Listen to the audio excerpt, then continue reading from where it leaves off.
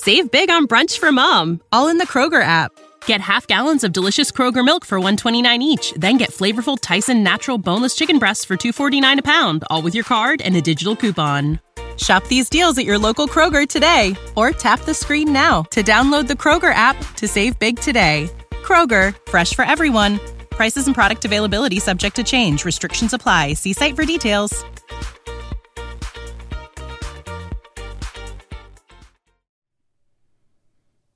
Hey guys, welcome back to the Art of Craftsmanship podcast. My name is Dustin O'Hara, and I'm here with my brother and co-host Devin. Hello. We are joined today by Adrienne from Hickory Homestead Creations.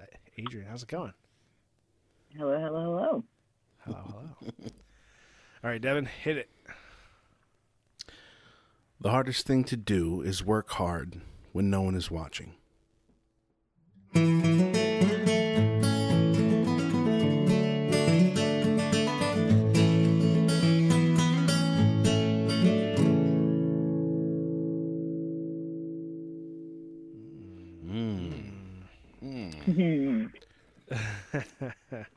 Adrienne, you go first. Take it in. What do you feel? What does it do for you?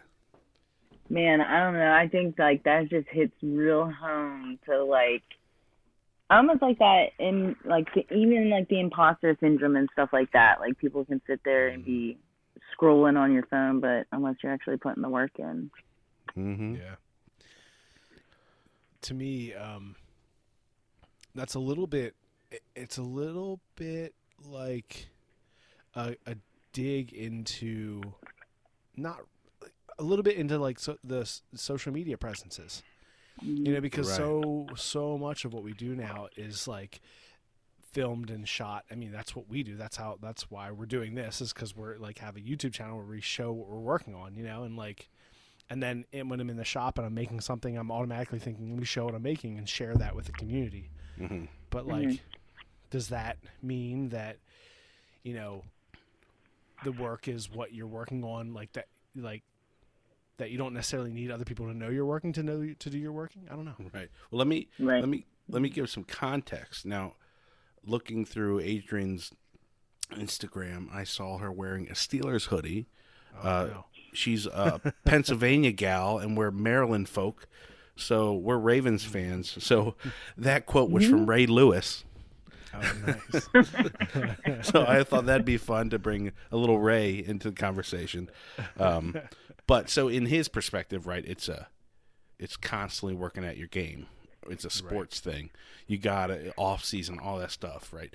Ray Lewis was known. He would go in, always the first guy in, last guy out, watching tape constantly, teaching the young guys how to do it. So that was the perspective in the sports dimension, but that works for everything and kind of for the social media thing. Like, we're all trying to get it done, but like behind the scenes, you want to keep working hard, even though sometimes you're like, I got to show it because this is the gold. Right.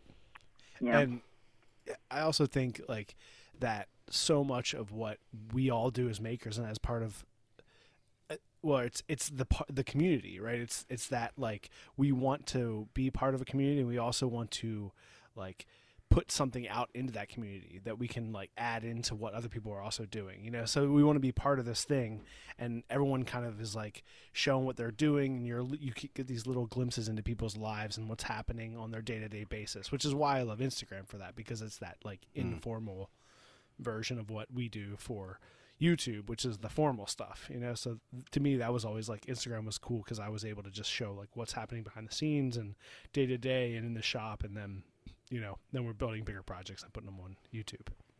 Right. Yeah, but I just think, you know, that's one of those things that we're all working, and Adrienne, I know you put up a lot of stuff. I see you post all the time, multiple times a day, and they're also like really well done. You know, you're always like editing some fun things together, or you're like responding to someone else, like definitely working to keep the community alive. I noticed that, and you're always shouting people out and stuff. It's like, it's very welcoming, your posts. Oh, thank you very much. Yeah, I definitely put a lot of thought not so much time, but definitely a lot of thought into what I post. I feel like if it is not something that I would enjoy reading, scrolling through my feed, and if it's not something that I probably wouldn't like, then I'm not going to post it. There are a couple times where like I'll do up a post and then I'm like, that sounds terrible, and I'll just delete it and get rid of it because it's probably not the right time to say what I wanted to say. So. Oh man, if more people felt that way or had that type of forethought in this world, jeez. wait, maybe I shouldn't post this right now. Right, it's like literally taking that, thought of think before you speak and just applying it to think before you type things out on a keyboard. Yeah, I agree. That's great. So, I'll introduce our guest today. This is Adrienne Vita, right? That's how you pronounce your last name, Vita? Adrienne, you still there? Yeah, I'm sorry. That was terrible timing to cut out. No, it's okay. I was just making sure I was pronouncing your name correctly. Oh, yeah, I'm sorry. That's fine. I thought you offended her heritage for a second. Like, I'm out. I'm done. It's Vita. Ghosted. You should know. So we met you at Maker Camp this year, which is awesome. I think you're probably the second person that we met while we were there, because you were setting up your tent right next to where we were setting up our tent in our little like awesome tent community right next to the property there, which anyone who listens to the podcast has talked to us or has listened to us like talk about how much fun that was and how like what a perfect little spot that was to be right there next to the action. But yeah, you are a maker, and you have been making for a bunch of years and have traveled all over the country. You're also a Navy veteran, and we'll have to talk to you more about this, but traveled around, worked at an apparently awesome antique farm museum, and just love making. And so you make signs and furniture and all sorts of different stuff, work as a farm manager, and have a son, and just are an awesome part of this community. So welcome to the Art of Craftsmanship podcast, and we're super excited to have you here today. Thank you. I am super excited about being here. As soon as you guys asked me, I was like, yes. Yeah, and that was funny because I was doing a real quick live stream of opening up the Duresta ice pick that I got, and you popped in, and Devin had just talked to me like 2 days before that and was like, hey, we should reach out to some of the people that we met at Maker Camp, like Hickory Homestead Creation, and he like laned off a few more. So then when you popped into the live stream, I was like, oh, perfect timing. So I just like shot you a quick question right then. I was like, hey, we want to have you on the podcast. So man, put the pressure on in public. Say yes or no now in front of everyone. Exactly. So tell us a little bit more about like your maker story. Like where do you feel like it starts? Where did you become in your mind like someone who makes stuff? Is this like something you've always done, or was it later in life? Like, I've kind of always been hands-on. I used to work on cars with my dad. I used to do body work on his old vehicles. Cool. And then whenever I got into high school, I was in stage crew. So I was building set designs and stuff like that. So that's where I got the introduction into building. And I really liked that kind of stuff. But then, I went to college, thought I wanted to be a teacher. And so I went a long time without making anything. And then whenever I was in the Navy, that's when I was an electrician. And you use your mind in a different kind of way to problem solve. And I really liked that. I just didn't like the environment. So then I traveled around the world and again, that's where I got to refine my tinkering skills. We got to pull out an old Model T out of the garage, and I got to drive a steam engine, and we refurbished old hit and miss engines. And I would have never had that experience anywhere else. Right. And so then whenever my mom and stepdad bought this farm, I was a single parent, didn't have a job, you know, and I was raising his toddler, and his dad is nowhere in the picture. And so I had to figure out what I was going to do for income. And luckily I had a miter saw and a table saw. And I said, well, I have two fantastic tools that are great for building things. You know, I can build so much, because there's a lot of woodworkers out there that don't even have table saws. And so I already had kind of a leg up by having those two instruments already at hand. And then my mother, she also had bought me a Cricut. And that, yeah, I know, right? And that is really where I started my business. Was I wanted to make birthday, like, if you've ever seen 1-year-olds' birthdays, they have like smash cake banners. So that's how I got started off, was making smash cake banners. But I didn't sell a single one, because as soon as I launched my business, I launched it January of 2020. COVID hit February. Birthdays were a thing of the past, just like that. So, yeah. So then I had to figure out what I was going to do. And at the same time, my son had a lot of toys. And I was like, well, I needed a toy bin. And I was trying to find one. Couldn't find anything I really liked online. So I was like, well, you know, thinking back to that miter saw and table saw, I'll build one. How hard can it possibly be to build a box? You know, I watched a YouTube video that she built it in 15 minutes. I said, easy breezy, right? 4 mis-drilled holes and 3 bent hinges later, and I finally had a hope chest. Nice. I do not still have that hope chest, because that is the very first piece that I sold. Nice. and when I in my introduction into being a maker. What's a hope chest? It's just like a big fancy box. I mean, it was called a hope chest, but it really is just a big wooden box. There's no like depth or dimensions to it. It's just a box. Was that meant to be your son's toy box? Did you sell your son's toy box away? I did. That's why it's like one of the best introduction to maker stories, because I did. Mama needs some cash. Yeah, I have plastic tubs for his toys, and somebody was like, "I'll give you like $250 or something for that chest." I was like, "Darn." Yeah. You looked at your son. You got $250 because it's gonna go. Right? What's your offer? You like pried his name off, like doink doink doink. I'll buy you a new one. I mean, I'll make you a new one. Yeah. And it's so funny, because that's what I said, and here we are, like over a year later, and I still haven't made him a new toy chest yet. The bin works just fine. They throw everything out anyway, so yeah. Right, Exactly.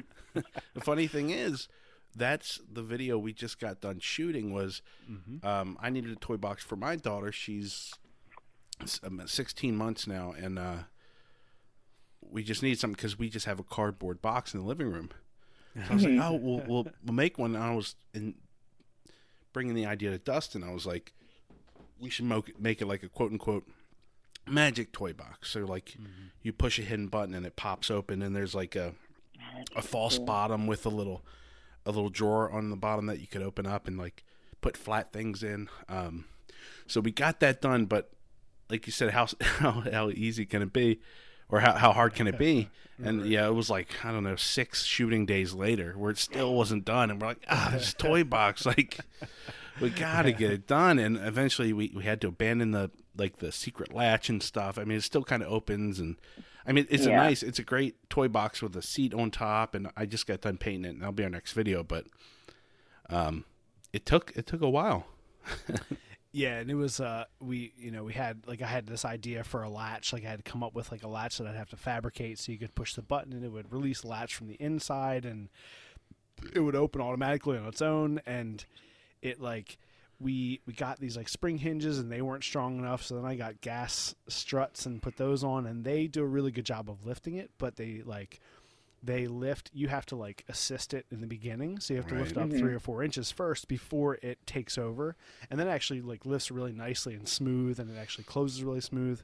So it's a really like smooth opening and closing box, but it doesn't have that spring at the beginning. So it was like we had actually started this before Maker Camp, and Oh wow.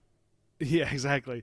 So we started it then, and then we had, what was the other video we did some, we had the projector box video, because that was a sponsored video. So we kind of have a deadline on that. So I was like, well, here, let's work on this. We'll get that finished, and then we'll go back to the toy box. And then we did Maker Camp. We put the Maker Camp video out, and then I don't know. It was just, I mean, it's just been busy, like with holidays and Devin having a toddler and both of us working full time. So we just were able to kind of come back to it. So once we put that extra time into it and we got like it to open well, but not like the pop that we wanted, Devin was like, well, it's now been like 6 months or whatever since we started this, and like we still need the toy box for Maeve. So we're like that's good enough, like it works really well. It's not going to fall and smash on our fingers and stuff. That was the goal, and it does have the false bottom and stuff. So yeah, that'll be coming out soon. So that's funny that you talk about that. It's perfect timing. I know.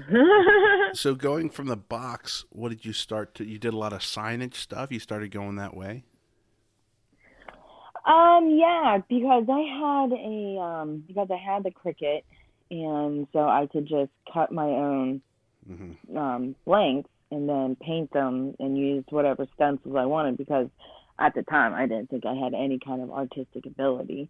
And now, as you can see, I've kind of come a little bit in being able to shade and do depth and paint butterflies.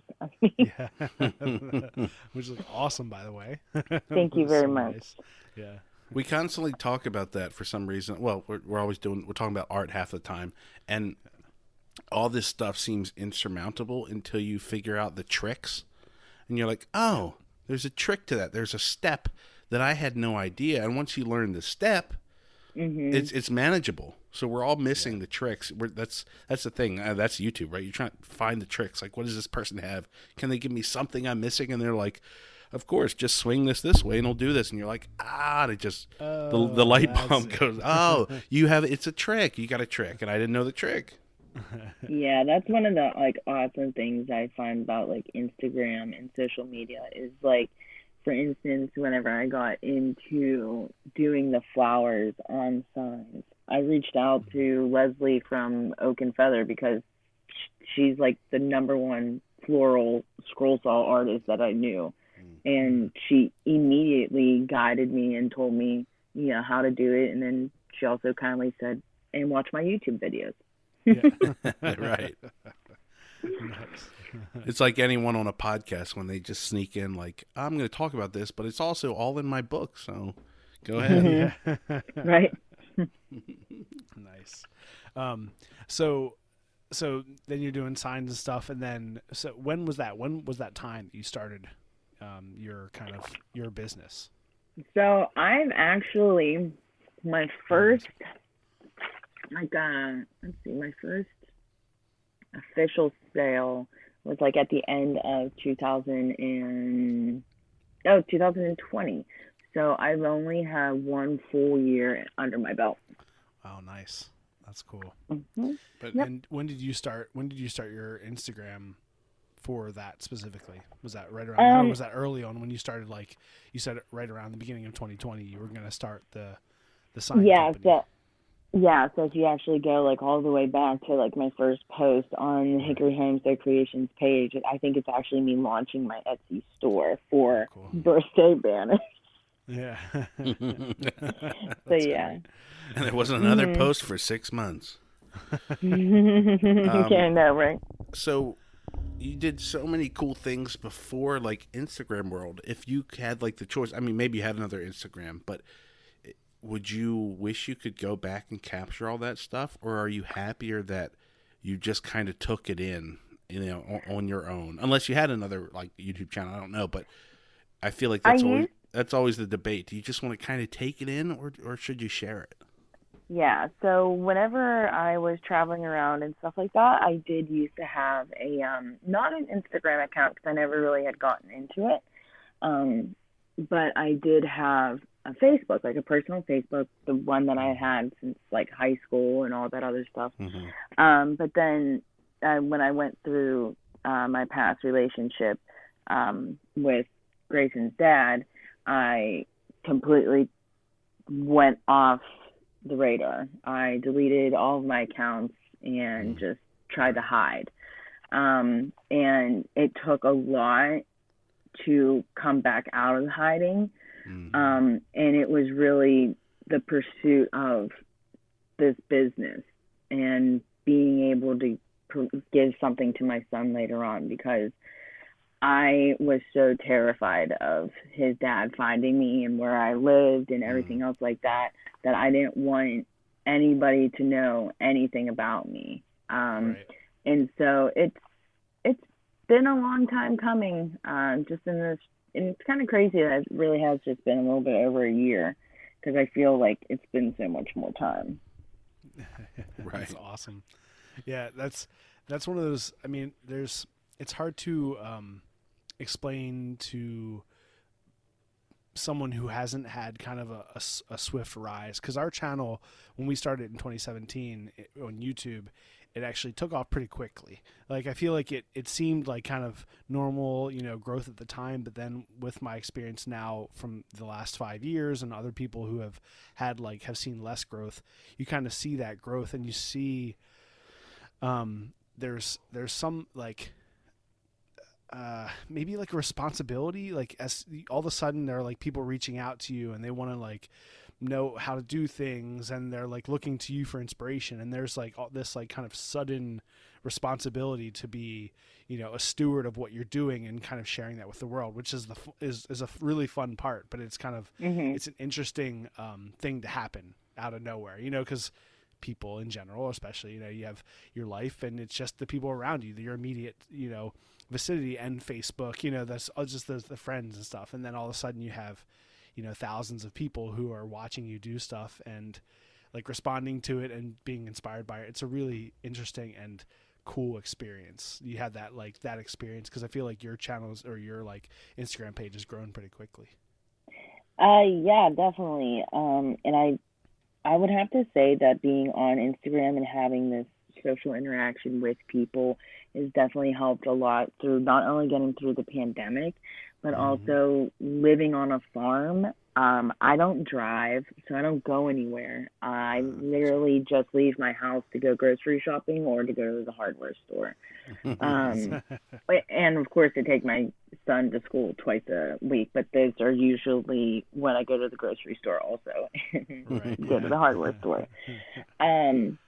So being able to have this point of connection, because I do battle with depression and anxiety and a bunch of mental issues, but luckily I know what triggers that kind of stuff, and I know how to try to take care of myself the best that I can, because again, it's only me, so I can't be down in the dumps and be depressed. I have to kind of pull myself up by my bootstraps, and keep on going.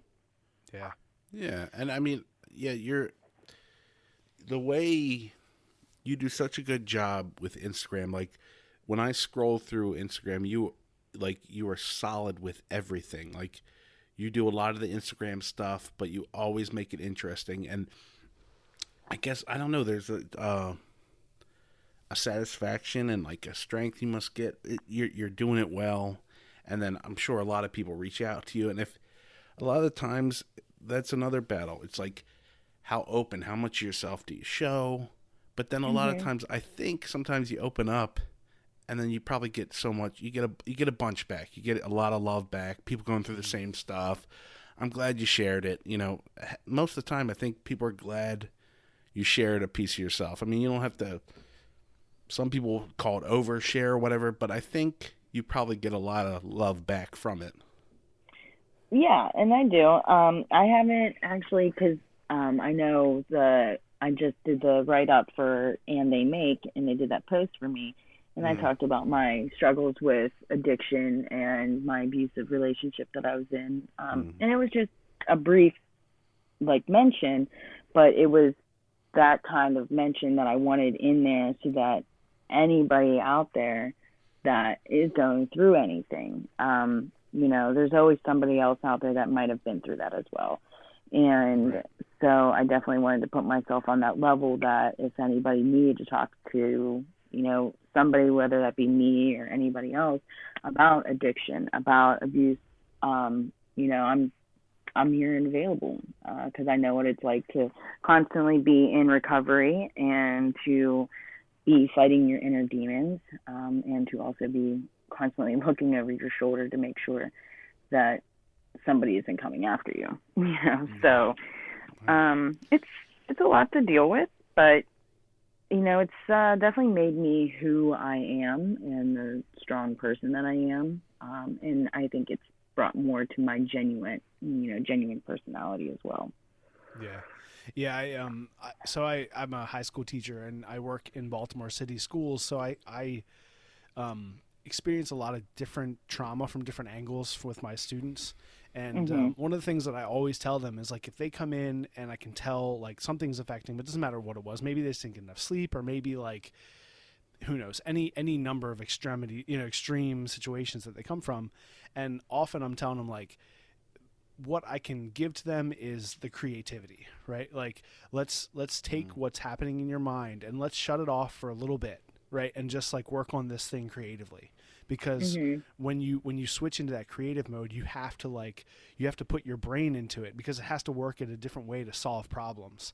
So it helps to like be able to kind of shut off some of that stuff. Now, I'm not telling them to shut it off completely. You know, they have to be able to find ways to deal with it, but it does. I try to like encourage them to let it be a relief. You know, that's what art has always been to a lot of people throughout history, is that type of way to deal with things that are happening in your life, whether you're like taking them and you're putting them into something that is then going to go out in the world and you're like releasing it, or you're just using your creativity as a release or a way to get away from what's happening around you and just kind of take a break and be in your mind and be creative in that moment.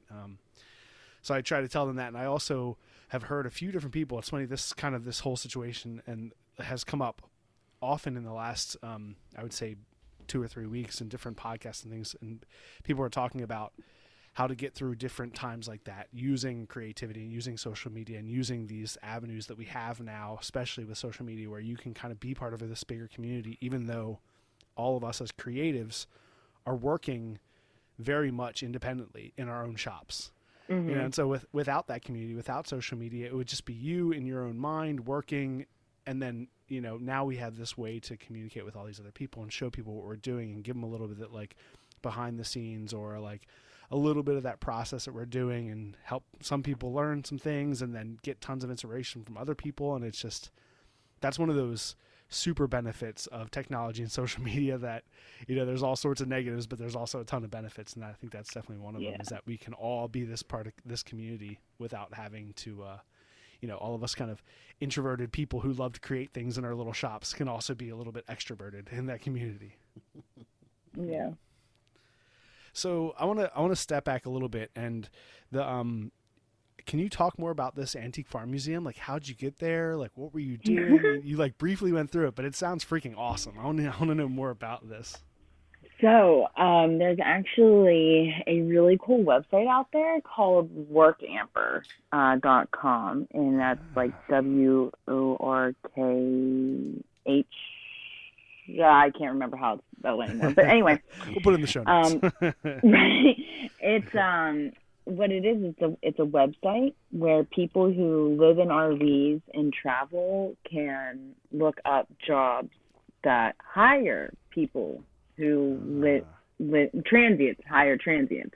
Right. And so I was with my girlfriend at the time and her kids, and we were living in an RV, and we were down in Texas, and we were trying to find really our first official job on the road. And so I was just going through all these different jobs and came across this website, and there was this job for working in North Dakota at the Dale and Martha Hawk Museum.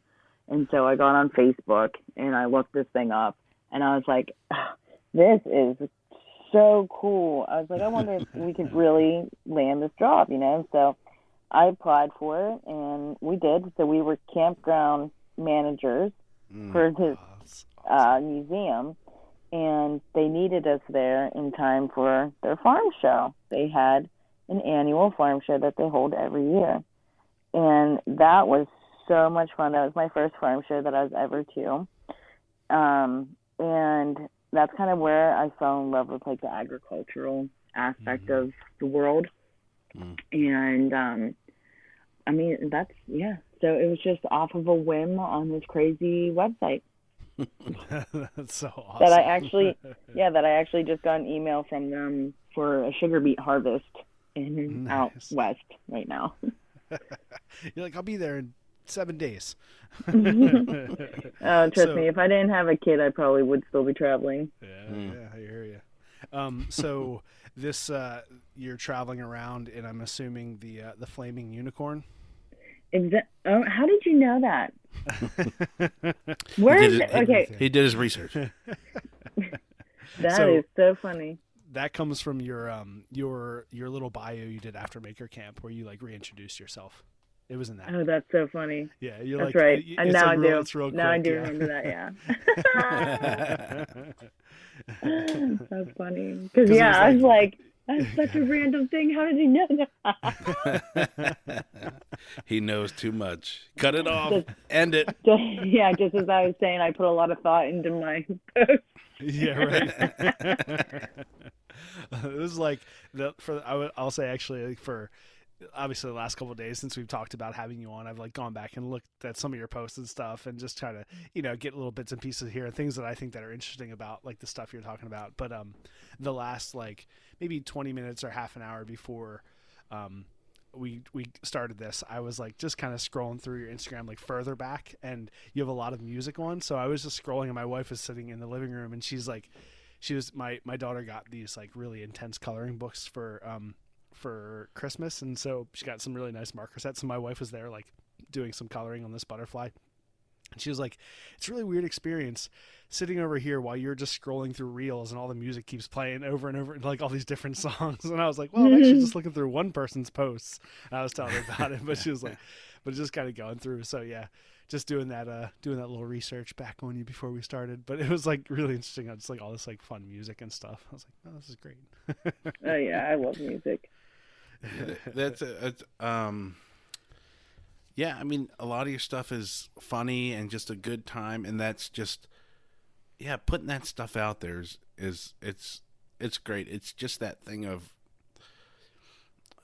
you read those books. It's like you just have to do those things, and then your body will react, and not to mention you're spreading it. I read once, I was going on a job interview, and it was like what to do at a job interview. One of the tips was like your body posture, but they told that one of the tips was put your hands back behind your head, right? Like you're relaxing back on a hammock, but do that before you go into the interview. It's one of those body things where you're opening yourself up, but you're also right. You're letting people access yourself, but it makes you feel a little bit like a boss. No pun intended. Right? So you feel strong. So when you walk in, and I felt silly because the person who let me in the door is sitting right there, like 10 feet away. But I threw my arms back, and I just sat there for like 5 minutes. I felt silly, but when I went into the interview, I felt really good. I don't know, it worked. So just forcing yourself to like do good things, or be funny, or be goofy, or dance. It's a great thing, and your body, I feel like, in your mind just follows along. Like, okay, yeah, this is cool. I'm digging it. Yeah. One of the other awesome things I think, it always impresses me when people are really confident with themselves, and you have this confidence, and you talk about loving the person you are, loving the body you're in, and like showing that. That's just really. It is a breath of fresh air in a community of a male dominated community where we don't have that often. You know what I mean? Mm-hmm. Yeah. And so when like men or women do it, it always like surprises me, and it's like nice. Like, oh, that's right. You know, like men don't do it that much because, you know, we're more like internalized with our emotions and the way like we feel about ourselves, you know, and it's a different type of feeling too, obviously, between men and women, but like it's nice. And I'm sure that it like makes you know, it makes a big difference for those people who are feeling self-conscious about the way they look and the way they feel, and also like mental things, and have someone talk about it, open up about it, and be like confident and feel good about it. It's very refreshing. Yeah, I kind of wanted, it was kind of funny because that stemmed all around, we were discussing amongst like a couple of us makers that some people on Instagram will, you know, have a nice tool in their hand, but also have a bunch of cleavage hanging over, or, Right. you know, some brands, like from what I hear, some brands will only talk to you if you're Instagram pretty.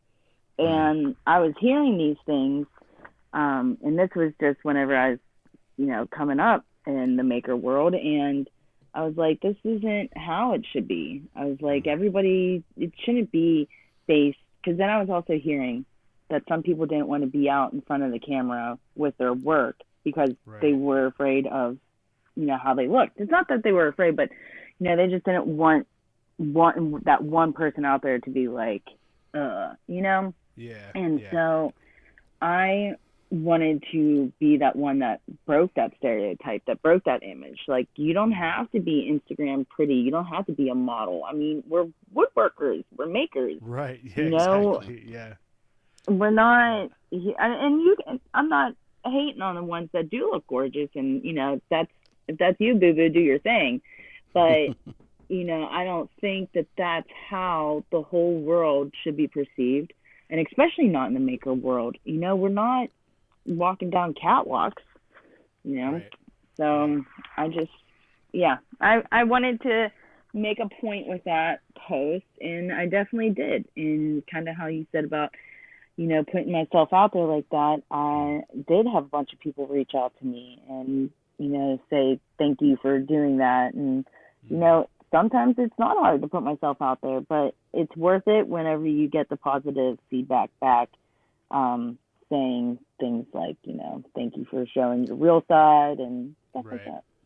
Yeah. Yeah. Putting in general, we thought in the beginning of doing our channel, just we want to put out stuff that we like. So if you're chasing some algorithm or something someone told you, or you see that, a girl with like a low cut shirt, yet she gets like 1 million views on a video or something that of her building something, that's fine. But if you chase that if that's not what you like, if that is what you like, if you're into fashion and showing off and bikinis, that's fine. But just do what you like. And if your focus is on the work, focus on the work. Don't worry about it. And if you do that, then people won't have an opening to criticize you for not working hard or just using your boobs or whatever. You just go ahead with what you think is the best product and what it should be. And I think people like that authenticity. Right. And I think too, like how you were saying about like all the views and stuff like that, and what people need to, because a lot of people lose sight of this.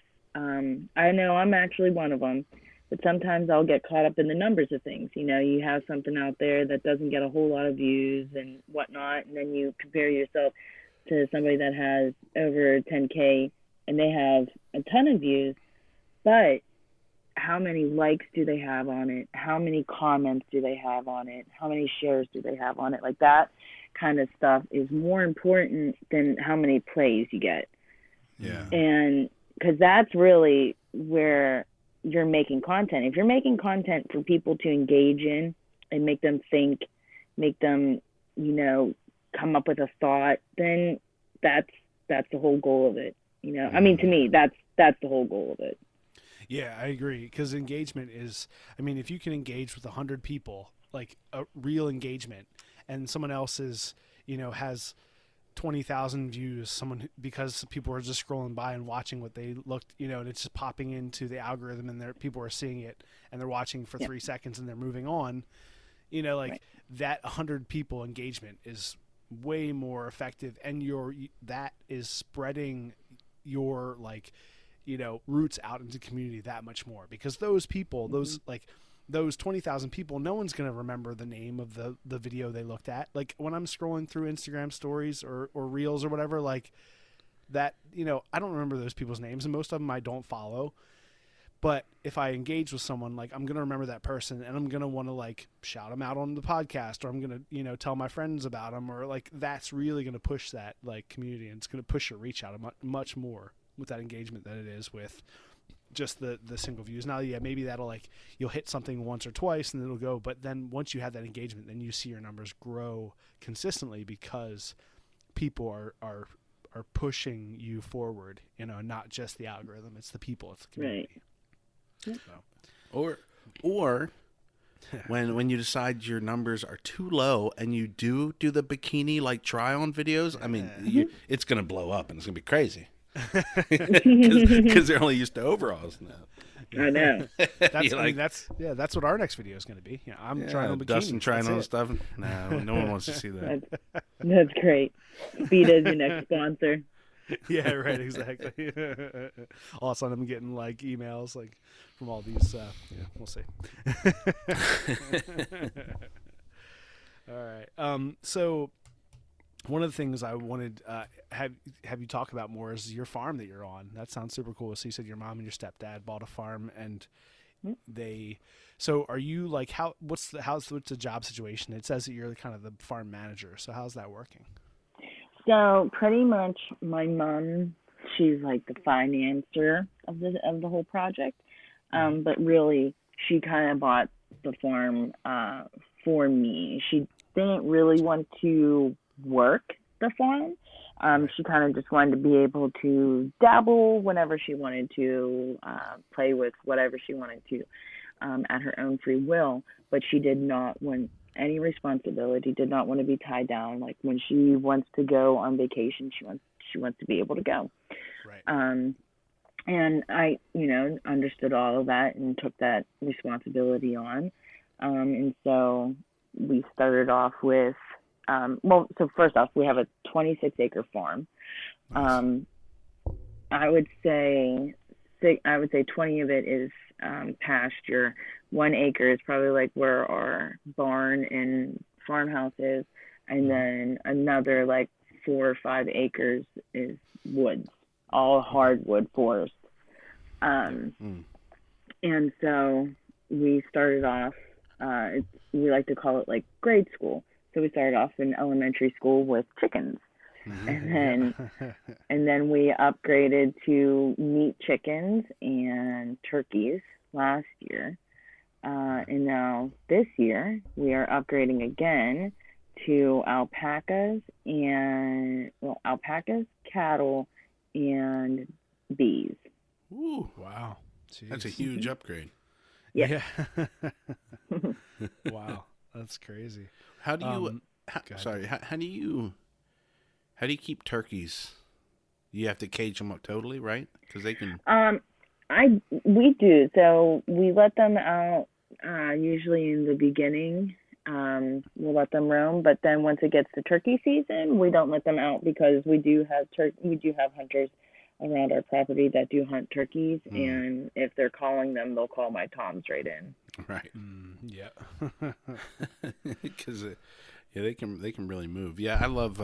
We did the chicken thing when I met my girlfriend that's now my wife. Her family had chickens, and I loved it. I mean, we grew up on a farm, but by then we just had horses that we boarded. So just any of that stuff, I loved it. And then the apartment we had chickens, and now we're working on getting a chicken coop because we bought a house. And yeah, I love that starting thing. It's a great hands-on, hands-off thing. You can leave them, they can wander a little bit, but they usually come back. But then you get fresh eggs. Like, what's better than that? Yeah. Oh, I know. Yeah, we have 24 laying chickens and 1 rooster. Ooh, wow. Whew. Yeah, all right. Jeez.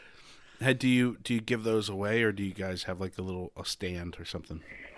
So we'll give the eggs away to like my grandmother and my local neighbor that lives on this lane with us. But other than that, I actually have one lady that comes and buys 6 to 8 dozen from me at a time. So I pretty much have one customer that just buys me out every time. And that's perfect. That's great. I couldn't ask for anything better. That's great. Nice. So for like the turkeys and your chickens, are those all for meat chickens? They're all going to market. Like, how's that work? So the lady that buys the eggs off of me, I had mentioned that we were going to try to raise meat chickens for ourselves because I've never raised meat chickens ever in my life. Right. And so she was like, oh, well, can I pre-order 30? And I was like, yeah. I don't know boundaries. Like if I say I'm gonna put my mind to it, I'm gonna figure out how I'm gonna get it done. Right. Yeah. And you keep ordering things, and then she was like, I'm gonna have a cookout 4th of July. I need a bunch of burgers. And you were like, how many cows do you need? Well, so what was really funny is we actually had we raised a turkey to give to my brother and his wife, and it ended up being we ended up having a 30-pound tom. And and each of the hens were 20 pounds. Nice. They were huge birds. Yeah, and so, nice. And so it was too big. It was going to be too big, and they didn't want it. So the lady that buys my eggs and chickens, I was like, hey, I have this extra turkey if you want to buy it for Thanksgiving, and she bought it. Nice. Man. Now you keep her secret. Don't release any more information. You just keep selling to her. I know. So you're getting cattle and alpaca, you said, right? That's coming up like this spring. Yeah. We had to wait till we got the fence and gates put in, so we just had all that put in over the winter. And so now the alpacas, they'll be here actually in a few weeks. Cool. And and then I don't know when we're going to be getting the cattle, but we're going to be getting I can't remember exactly their name, but we call them the Oreo cows. They're the ones that are black on both ends and got the white band. Yeah, the white band. Yeah. Nice. And then I'm also going to get Scottish Highland cattle, which those are the cows with the long hair. Mm-hmm. Cool. Yeah, they're actually really great. They're really great meat that is low in cholesterol, and so it's actually healthy for you. Yeah. That's so cool. And the alpacas for their coats? Yeah, I'll be raising them to shear them every year. We shear them once a year in May, and then I will also breed them and sell the babies. Oh, man. That's so cool. Now, I mean, not knowing all your history, but what a great thing. You did the traveling thing, but if you're going to settle down, you might as well settle down on an awesome farm with some family. What a cool thing. Yep. And your son is so lucky. Like we have 2 other brothers, and we were just so blessed to grow up on a farm, even though we just had horses and stuff, but we had the barns and just the acreage, man, just to be able to go out and wander and have a good time. It's such a great thing to pass on to your son. Yeah, I definitely owe a lot of that to my mom because I never grew up on a farm. I never knew anything about farming.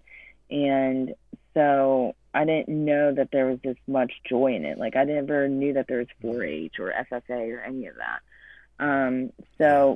But my mom, she did. She grew up on her grandparents' dairy farm, and because my family is actually raised Mennonite, and then so she knew that this is what she wanted to do. Whenever she retired, she wanted to come back up where her family all lived, and that's how we ended up here. Yeah, there was a quote somewhere. It said, "If you ever are losing faith in the younger generation, go to a 4-H fair."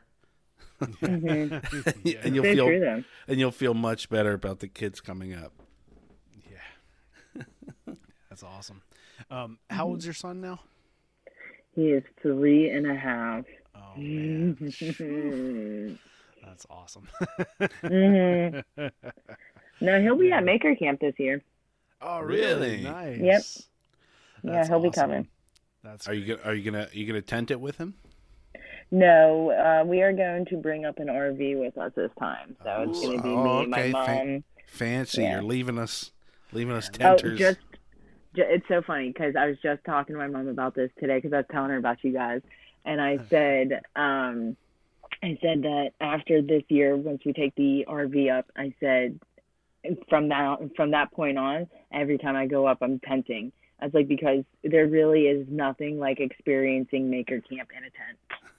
Right. Yes. Yeah, because I mean, yeah, and you know, who knows what I was talking to, but it was like, this is the worst spot to camp, but this is the best spot to camp for Maker Camp. Yeah, exactly. Like if Yes. in any other situation, if they put me there, I'd be like, this is bullshit. There's a field right next to it. There's like no trees. There's like a light the on over spotlight. there. Right. Can't fucking sleep. What the hell? But for Maker Camp, it's like, yeah, we're right here. There's the saw right there. I can hear everything Yeah, I was about going to on. say. I mean, people like fawn over Jimmy's giant band song. We got to just look at it every night, go to sleep.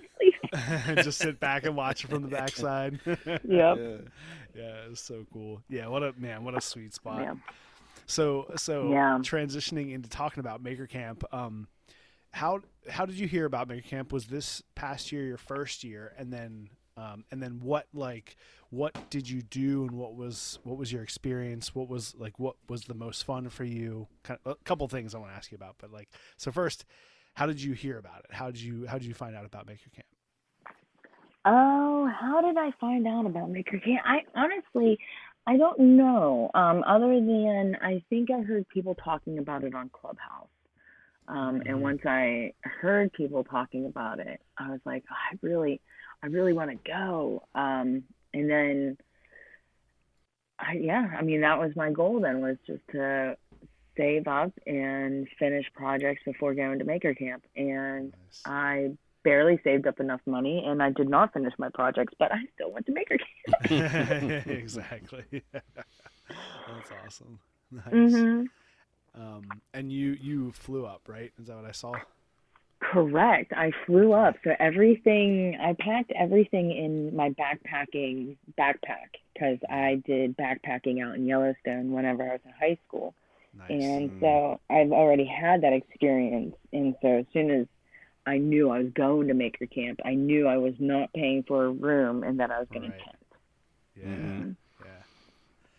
Yeah. But this year you're gonna head up in an RV. Yes. Yeah, this year I'm going to do an RV. That's sweet. That's awesome. Yeah, we've been saying we're gonna try. We have 2 older brothers. We'll try to get everyone to go there this year, and friends and stuff. We'll see. We're hoping to come with like a whole contingent and fill that field up. So you have to come over. You can come hang with us. Yeah, I'm thinking of bringing up my alpacas. So we'll see. Nice. Wow. Yeah. That's awesome. You ride that? Yeah, I think it's really you ride those around. You'll be the coolest person there. All I have to do is put a T-Rex costume on and march around with my alpacas. Yeah. It's done. Gosh. Make a lot of friends, and then probably maybe piss off your alpacas. They'll be like, "Who is this?" I know. Yeah. So did you get that T-Rex costume knowing that the big Maker burn was going to happen? Was that planned, or had you already had it? Absolutely not. So I did the Maker collab challenge last year, and the theme was recreate a movie prop. And so me and my partner built the Jurassic Park gates. Nice. And so she wanted me to go through it in a T-Rex costume. So she bought me a T-Rex costume. And so I knew that because I'm the type of person that's like that's what I do, as you can tell from my personality. And so I actually wanted to whip this T-Rex costume out in the airport and greet my friends in it. But my mom told me I would probably be taken out by security and probably never make maker camp. I said, that's probably a good point. So, yeah, I had actually already had my T-Rex costume packed and in the backpack before I even knew that they were building the T-Rex. So it all panned out perfectly. Nobody, like, even whenever I pulled out the costume, nobody knew. First off, nobody even knew it was me. They all thought it was Craig, and nobody was expecting it because I kept it a secret the whole time. I feel like for some reason I have this either memory or feeling that I knew you were going to be in it before you were in it. Like, no, I remember talking about it. Did we talk to you about it? I might have talked to you. Yeah, like I might have talked to just the people in the camp circle. It might have been camp secret. Ooh, nice. Because I remember hearing like, yeah, I'm gonna bust this out during the burn, like, and being kind of pumped. Nice. Yeah. We had the little sneak peek. That's awesome. Yep. That's so funny. Nice. So what did you like when you were there? What was the highlight? What were the things you really enjoyed doing? Things that you're looking forward to next year, I guess. Something like that. It's really hard to say because all of it was so much fun because I've interacted with all these people online and then finally getting to put faces to voices and you know, seeing how tall people really were and seeing how short some people really were, you know. It was pretty wild. Oh man, my favorite thing though would probably, and I know this is going to sound terrible because it's nothing maker related, but it would probably have to be when we were in the hole in the wall bar that's located on there, and there is some Irish lady inside singing cover songs, and then these Irish girls started coming out dancing the jig. It was the best thing ever. Like, that's awesome. Is that downstairs in the main building? Is that where that is? Or? Okay. Yeah. Yeah, we didn't. I don't think we made it down there. We didn't. I think. Go ahead. I got drug in there somehow because there's bathrooms in there, and somebody was like, "Hey, let's go into the bar to go to the bathroom." And then while I was in there, I was like, "This place is pumping!" Nice. Yeah. Yeah, it was a crazy mix of like the local campers and makers and stuff, and what a good time.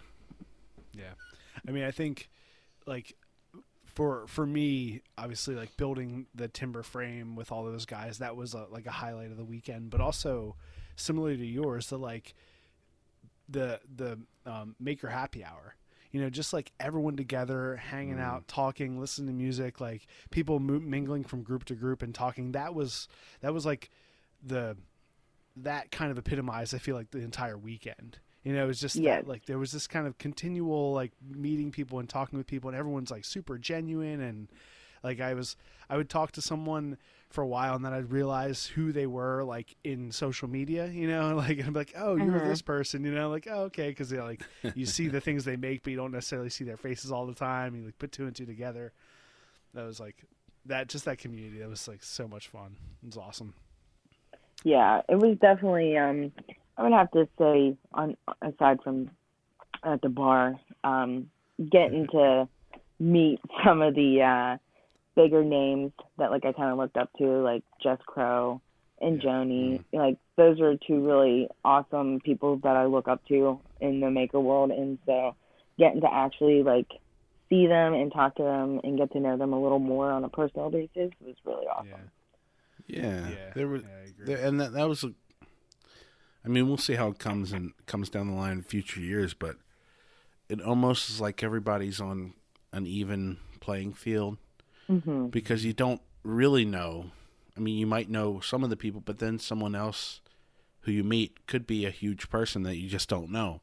So I think everyone was just very cool with everyone else, and for me, I didn't know barely anyone because Dustin is the main maker, obviously, So he would constantly point people out or be like, "Oh, you were just talking to blah blah blah." I'm like, oh, okay, cool. Like we were just having a good time, like having a beer. But like, oh, nice. But it was also nice then to go back, and then after Maker Camp, go and look at everyone's stuff. Like that was really fun, just to go through everyone and meeting you and everyone else in our little tent camp, and then a bunch of other people, and just going through and getting a little peek in their lives. Like, really nice. Yeah. So how do you like your Duresta ice pick? Which one? Because I also won the Sweetheart pick. Did you win it? Ooh. I did. No way. I did. Yeah. That's crazy. Yeah, Man, that's what I said too. I was But no. so after I did that that live stream, and like I knew that you went over and got something, and I know there were a few other people who messaged me that was like, I went right over and picked one up. And like the next day, Jimmy like did a thing on his stories where he was like, thanks so much for everyone for like going over and supporting me and getting ice picks and stuff. And I was like, yeah, I was a part of that. Yeah. Yeah, that's because really cool. I'd heard him talking about it, being like he's gonna try to find a source, of like a company that can make them for him. And I was like, no, I got to get one now before he's not making them anymore. Yeah, I'm actually on the fence about I haven't even taken the Sweetheart pick out of the packaging. Ooh. I know. I'm really on the fence about it. Like a Star Wars action figure, it's worth more in its package. I mean, I really feel like a fool, but at the same time, he only made 6 of them. Yeah, that's crazy. Well, what's the packaging like? It's just the same basic packaging. So you just- get this. Yeah, I mean, you can see through it. You can still see like the actual pick and everything. But Right. yeah, I mean, I'll probably end up opening it because I can't help myself. But I think that's a legitimate like desire, right? Because like you said, you have the one, like you have your tool, right? And then you have the one that's the like he only made those few, right? And even did a video about it, and like that's crazy. Yeah. Deb, so the packaging is like it's just clear plastic bag, but it's heat sealed, so it's not like a Ziploc bag. It's like a right. Yeah. So once you cut it, you cut it. Yeah. So yeah, Because does it look better up in your sealer, though. a what? Oh, you have a Did heat I sealer. You like There take you it out, go. play with it, and seal it back in. Why is that thing all dinged up? Did they send it to you like that? Yeah, I don't know what. A piece of junk. That's funny. Yeah, does it look better on your wall? It's like a wall hanger, or will it be? But you said you got one of his, so you can use that. And I don't know if the heart shape's a better ice pick style thing to use or not. Yeah, I don't know. It's really funny because the first ice pick the one that I bought, it's actually hanging on the same hook as the charcuterie board that I won at Maker Camp from Total Boat. Yeah. So that was pretty cool. I have those two things hanging together. What was your? What did you make? You mean for the Maker Swap? Yeah. No, I did not, because like I had said, I didn't know if I was actually coming to Maker Camp or not, because it was under stipulations that I finished a project, but I got to go anyway without finishing the project. So I didn't really prep leading up to Maker Camp. I was just excited to go. But I was watching a Total Boat demonstration by Joni, where she was doing inlays with the epoxy, and she asked the question. I won one of the charcuterie boards from that. Nice. I have my ice pick is hanging on the same hook as my ornament from Chad from Mancrafting, from the powder coating booth. Yeah, so I have that one hanging up, and then the ice pick hanging up right in front of it. So that's actually brilliant. Mine's sitting right here beside me. My my ornament. Nice. Yeah. You can fiddle with it. Yeah, I don't know whether to put it on a Christmas tree or nail it up in the shop. I can't decide. I would. It would be a really cool idea to make like a maker souvenir wall in my shop. Yeah. That's what you gotta do. You gotta wait until next year, and then go up to Maker Camp, and then like cut the seal and just put your ice pick like in the pocket of your overalls, like in the front pocket, and you got your heart-shaped one there. You know, you and 5 other people. Maybe you're not. Might be at Maker Camp. You're like, right. That's it. Yeah, Dustin has the on the shop behind the grinders is the Art of Craftsmanship sign, and you're starting to collect all these things. Yeah, like the YouTube plaque and a saw our brother made for you, and then a couple other things, something I gave you. So we call it like his Cracker Barrel like wall.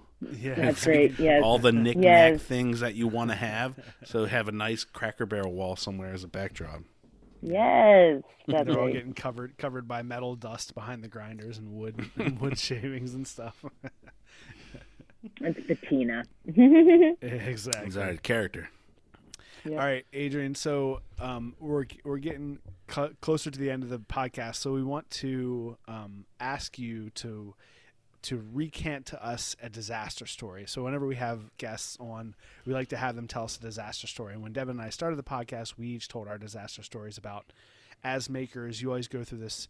We all have situations where we were making something or doing something and it completely failed, and you just got to like call it quits at one point and start over. Something happens where you got to start over. And we love to have makers tell us those stories because it makes us all remember and feel like we're all part of a group where none of us is perfect. Like we're all doing this, we're all learning, and we all have these disasters. So do you have a disaster story for us?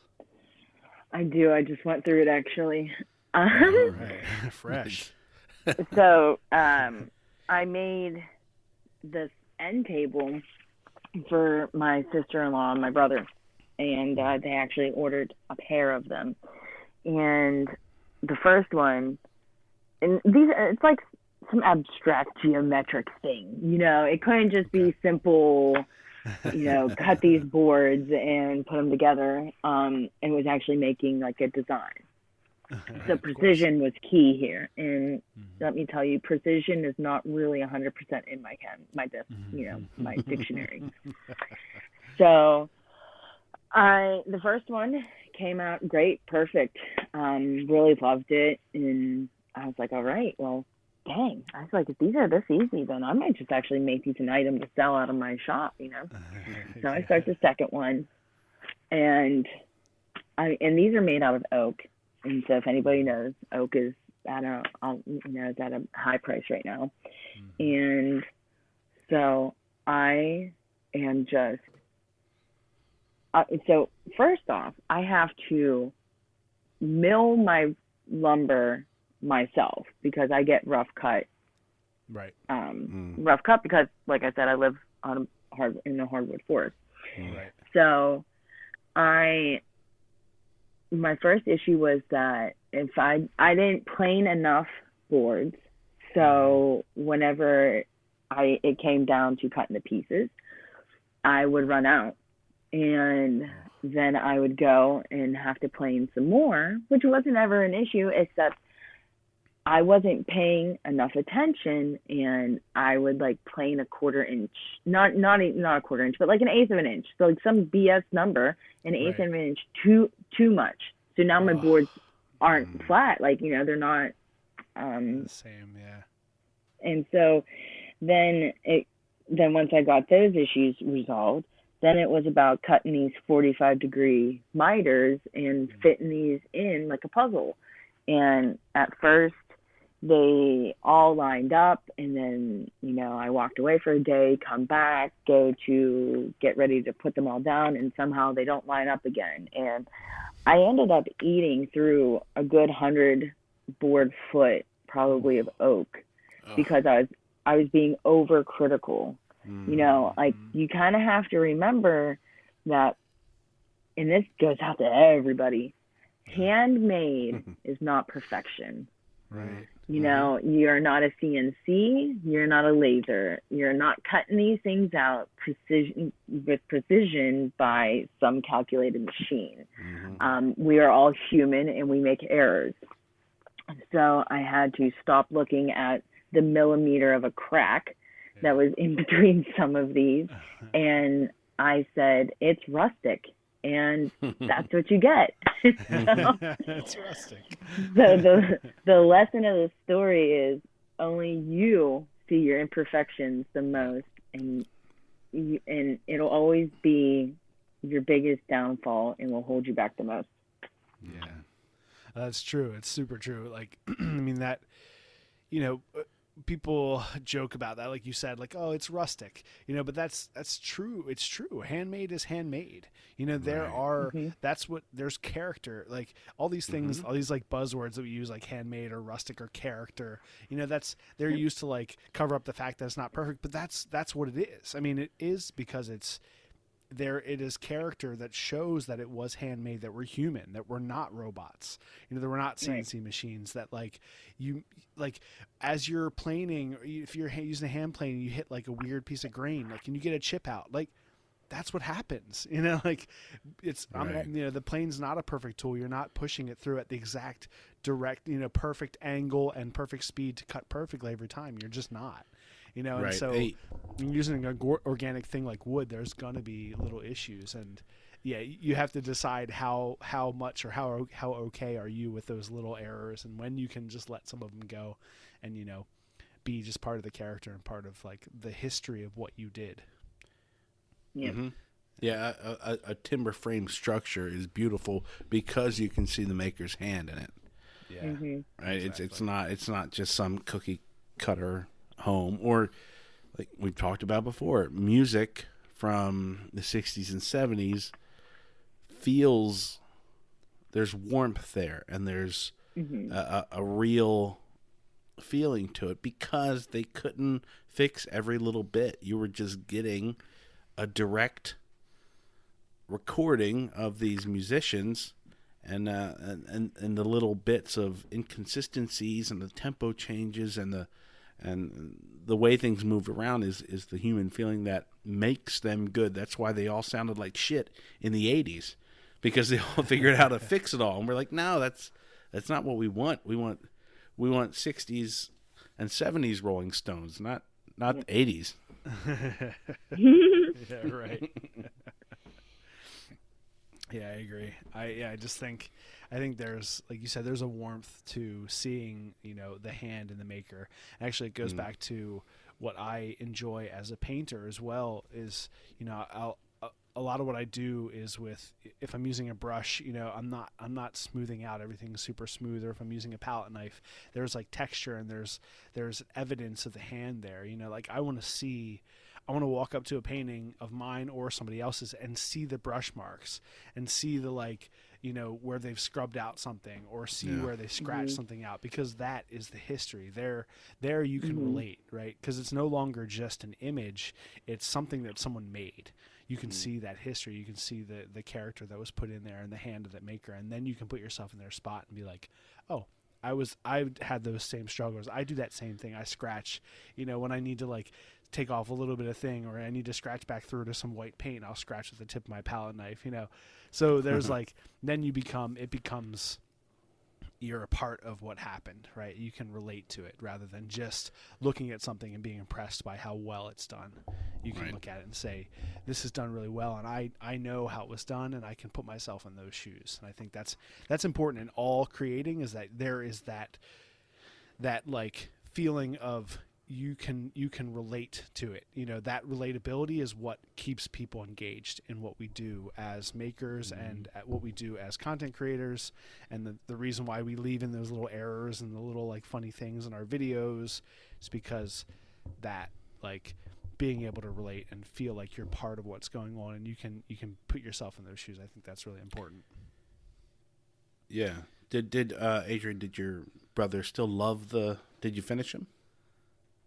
I actually just finished the second one today. right. Just right before coming on here. Nice. So they have seen them, and they do like them, and I will be delivering them shortly. Yeah. Nice. Congrats. Thank you. 100 board feet later. There you go. Nice. All right. Well, we try to recommend some people at the end of the podcast. So, Adrienne, you have some people or things or something to recommend? I do. So a maker that I do want to recommend would be Adam C. And he is Adam C on Instagram as well, but it's C with a lot of E's at the end. And you might know him because he does a lot of maker portraits. He does a lot of the sketches and stuff. He did the sketch of Aaron, and I know he's done another sketch of another maker that has passed away too. Yeah, that's Adam. He has a lot of really good talent and really good skills. So, yeah, if you're ever looking for somebody to draw you stuff, he is the perfect person to hit up. Yeah, he does some really awesome work. It's funny, not until just now did I put two and two together that he did the portrait of Aaron. That obviously makes a ton of sense, but for some reason I didn't put those together in my head. But yeah, that's great. Yeah, and he has some cool videos of himself working, like showing his process. Yep. Again, going back to the process, super cool. Nice. Yeah, he is really cool, and he's really cool to talk to in person too. Oh, right on. Yeah, he was at Maker Camp, right? He was there.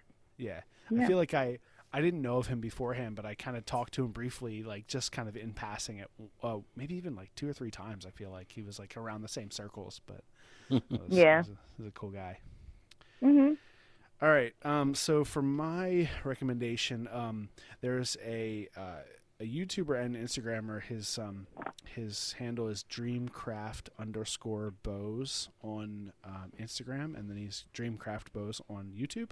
So he's a bow maker, and he's a young bow maker, and he hasn't been doing that all that long, but I think he's like made 50 or so bows, and he just put out an ebook on just kind of his craft and getting people into the introduction of bow making. So he actually sent me a message and was like talking about his book and how he just put it out, and he asked me if I would check it out for him and stuff, and pretty cool. So he makes some really beautiful bows out of all sorts of different types of wood. I think he just posted a video of making a bow out of like 100-year-old fence post.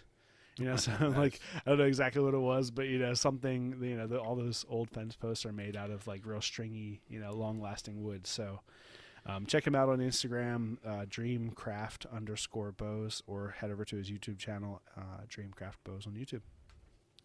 He's a Polish maker. That's a good YouTube title. Yeah, Dreamcraft. You gotta make something out of something old, Dustin. Yeah, exactly. You gotta work on that one.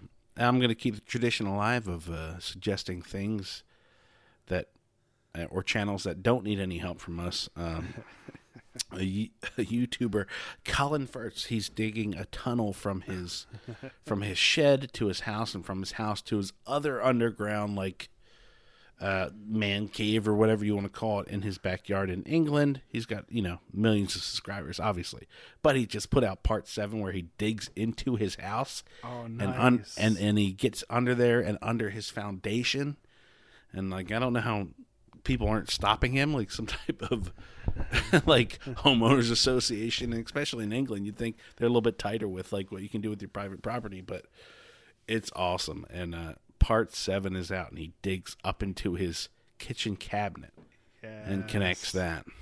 Nice. So it's really, that's like a childhood dream. Just what if I had a tunnel from here to here? Like, oh, wouldn't that be cool? So it's actually really funny because about 2 years ago, somebody broke into a bank in the old town that I lived in by putting a hole through the wall of the abandoned apartment on the other side of the bank. Ooh. Really? That's awesome. Good old-fashioned, yeah, right. Old-fashioned thievery. Yeah. Yeah, so when you guys are talking about this tunnel, that's all I'm picturing. Okay, when am I hearing about him digging a tunnel to a bank? Yeah, right. He's been going to his house, quote unquote, all along. He's just going to the neighbor's house. This is the direction I'm digging.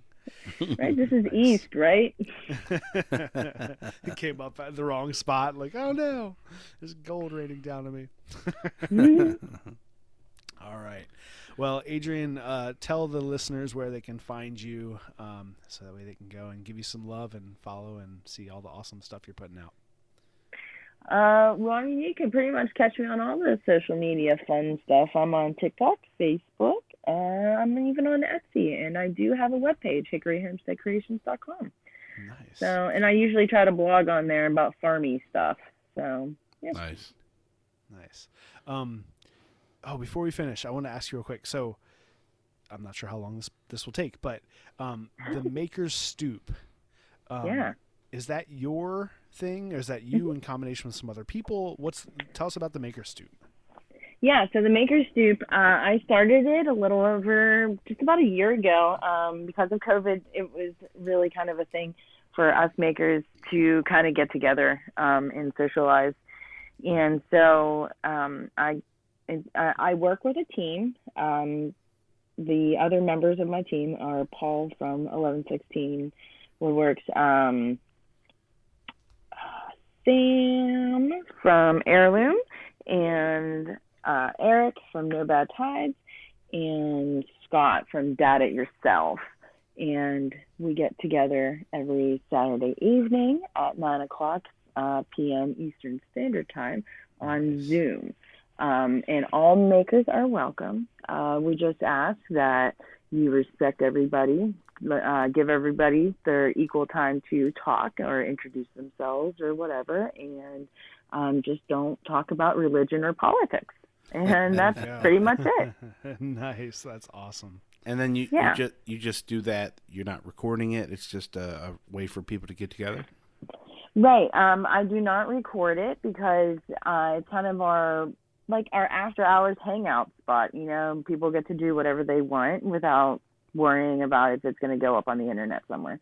Nice. Now we do have our little spinoff, the This Week in Maker News, that we put out every Sunday, and that is going to go to a podcast format as well. Oh, nice. That's awesome. Mm-hmm. That's great. Right on.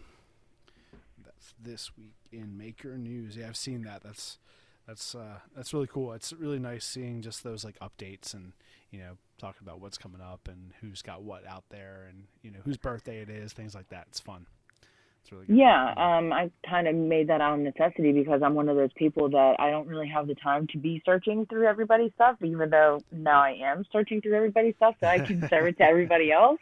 So I wanted to kind of be that portal that I wish I would have had, you know, Nice. so because if I'm already going through it, I might as well share it in a way that I can feed it to everybody in one post. That's cool. How do people find the link to the Zoom to hang out? Or is it invite so only? No, it's not by invite only. The login information is available in the bio of the Maker's Stoop Instagram page, and that's at the Maker's Stoop. And the room number and the password is all right there in the bio. And then it never changes from week to week. So once you have that login information, save it. Nice. That's awesome. Mm-hmm. That's super cool. And because that's one of those things, like we do like Instagram lives and stuff, but then that's one person, everyone else is just kind of watching and commenting, which is cool. Like I love the informality of live streams and things. It's really nice to be able to chat with people, but there's something different, like a little bit more informal and special, I guess, about like a Zoom room. So, being able to invite people in and just hang out and talk and stuff, that's pretty cool. Nice. Mm-hmm. Yeah, we really like it. Awesome.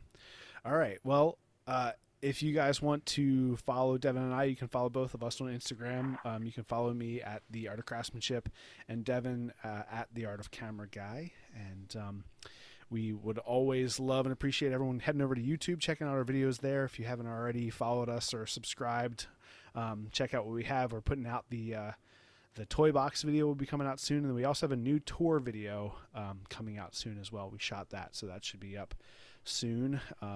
Showing the difference between the shop 2.5 years ago when I did my last tour, and then just last week when we did the last one. So you can check that out there.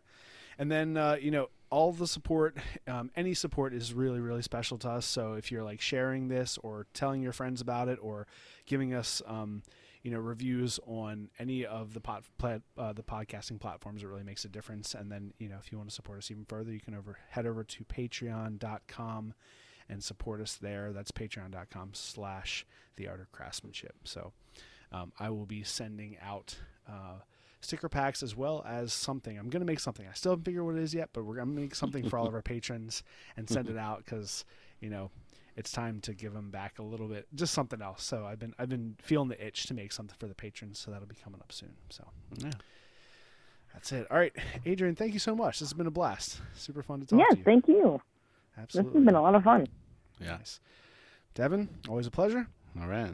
And for everyone else who listen, we will talk to you all next time. Save big on brunch for mom, all in the Kroger app. Get half gallons of delicious Kroger milk for $1.29 each. Then get flavorful Tyson natural boneless chicken breasts for $2.49 a pound, all with your card and a digital coupon. Shop these deals at your local Kroger today, or tap the screen now to download the Kroger app to save big today. Kroger, fresh for everyone. Prices and product availability subject to change. Restrictions apply. See site for details.